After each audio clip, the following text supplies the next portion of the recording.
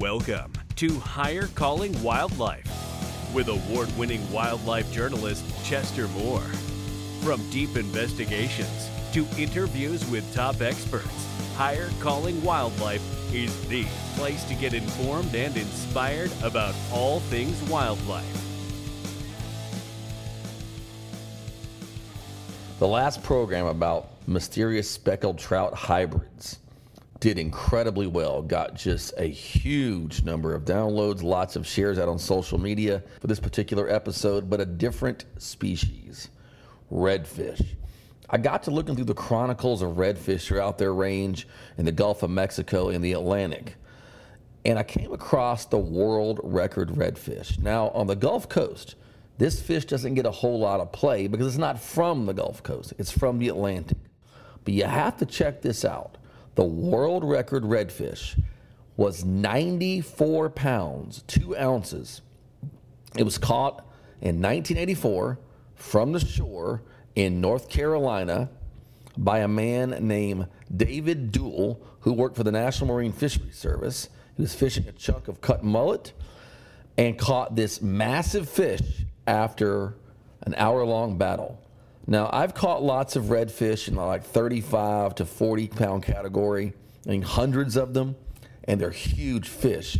Imagine a fish more than double that. It's a very, very impressive fish for anything, but for a redfish, it's just unbelievable. And I think people should probably start thinking more about that, potential size of redfish, because I'm going to show you some stuff in the numbers that has some promise for the future here.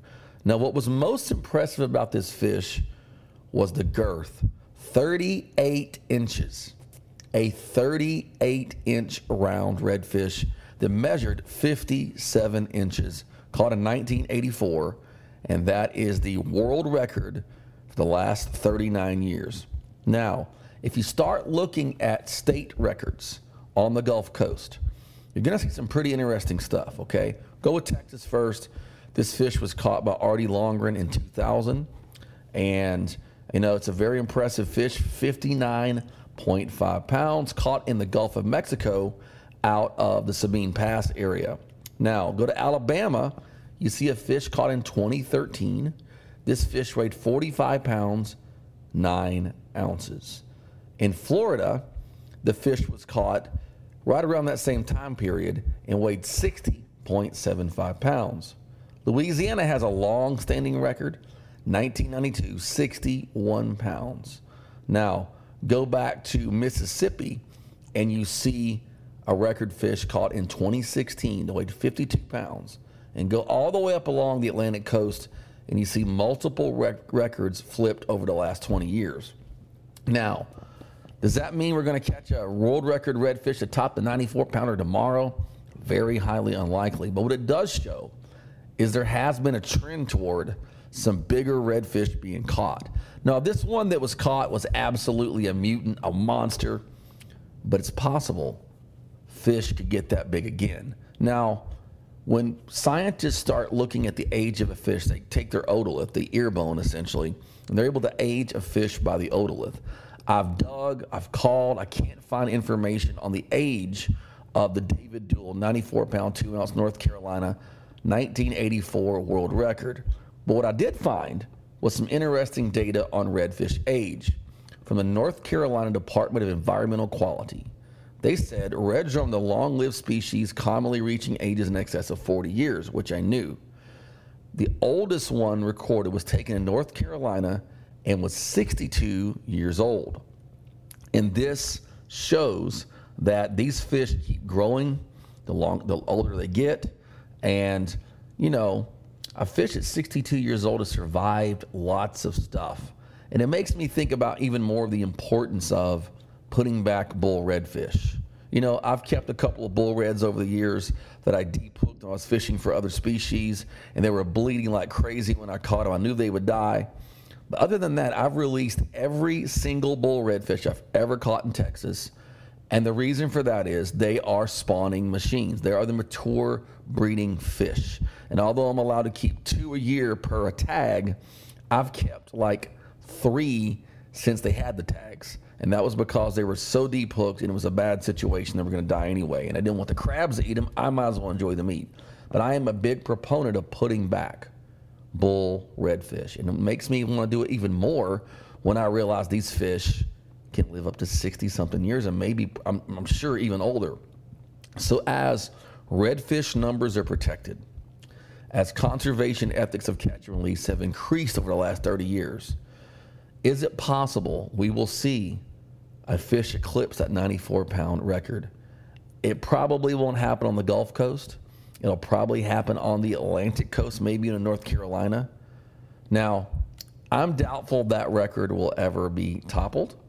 I have suspicions over some of these old records being toppled, but I do think we're entering an era where we're going to start seeing more, these 60-pound plus redfish, and we could have other, like the Texas record could easily fall. The Louisiana record could easily fall. And it's a positive thing, because when you see records fall, that means positive things happening for the fishery. And I have a particular interest in redfish because of something that happened to me. In the early 2000s, I was actually tagging sharks for the Mote Marine Laboratory and doing a little shark tagging for Sea Grant. And the Sea Grant people asked me if I would tag any bull redfish we caught. And we were fishing in May, I believe it was, it's cloudy now, but 2001. We were fishing one of the oil rigs about 3.5 miles up the Louisiana coast and also about probably 3 miles away from the Sabine jetties.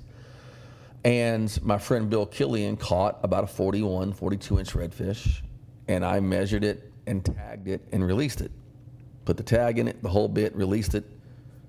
2 weeks later, I'm fishing the Sabine jetties with Bill Killian, and I end up catching that fish. The fish that I had tagged.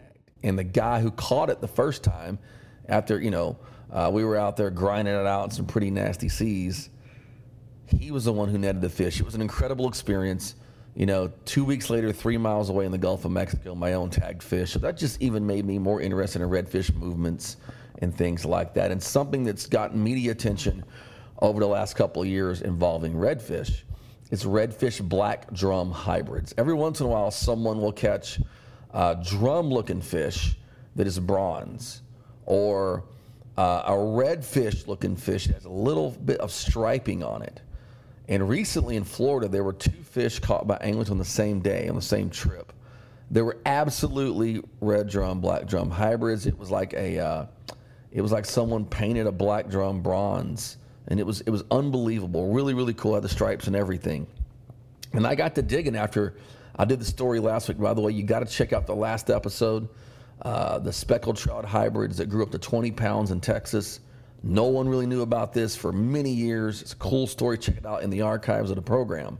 But did you know, because I didn't, that Texas Parks and Wildlife actually stocked red black drum hybrids? Yes, in 1983 and 1984, Texas Parks and Wildlife stocked red and black drum hybrids. They stocked it in Victor Braunig Lake. Braunig Lake is in the San Antonio area. In 1983, they stocked 5,995 of these really interesting black red drum hybrids. And in 1984, they stocked 50,000 of these fish, which was pretty impressive in Braunig. In 1983, 5,995 juvenile black red drum hybrid were stocked in Victor Braunig Lake outside of San Antonio. In 1984, 47,035 juveniles were stocked. And check this out, 3,316 adult black drum, red drum hybrids were stocked in 1984 in Victor Braunig Lake. I can't find any information on records of anyone catching one of these or old photos, but if you have information on someone catching one of these hybrids, or maybe you did, or your father or grandfather, email me at chester@chestermore.com, chester@chestermore.com. Intriguing stuff. This journey on looking about these hybridizations and unique stockings has been fascinating, and also explains some of the things that tales people have told in the past. And people talk about they caught this or they saw this fish, and Others are like, no, that's crazy. That never happened. Well, some of the research I've been doing shows maybe some of these sightings were real. Maybe some of these catches were real. So this week, I want to bring you a tale of a 94-pound redfish. Why I think we're on a trend to see redfish numbers toppled in terms of state records all on the Gulf and Atlantic coast. Now that we're conserving more fish, there's no commercial fishery reform as there was in the past. And the strange but true story of not only juvenile black and red drum hybrid stocked in a freshwater lake in Texas in 1983 and 1984, but 3,316 adults. Weird stuff, cool stuff. Hope you enjoyed the program. You can follow me at @TheChesterMoore on Instagram. Email me at chester@chestermoore.com. Please subscribe to the podcast. Thanks for listening to Higher Calling Wildlife. Find us on Facebook at Higher Calling Wildlife, at The Chester Moore on Instagram, and our blog at highercalling.net. To contact Chester, email chester@chestermoore.com.